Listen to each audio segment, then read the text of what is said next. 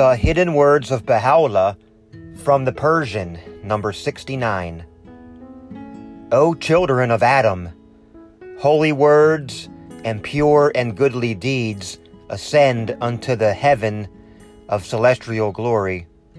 Strive that your deeds may be cleansed from the dust of self and hypocrisy, and find favor at the court of glory.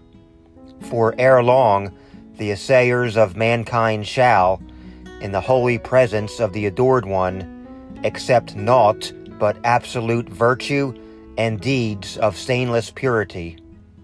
This is the day star of wisdom and of divine mystery that hath shone above the horizon of the divine will.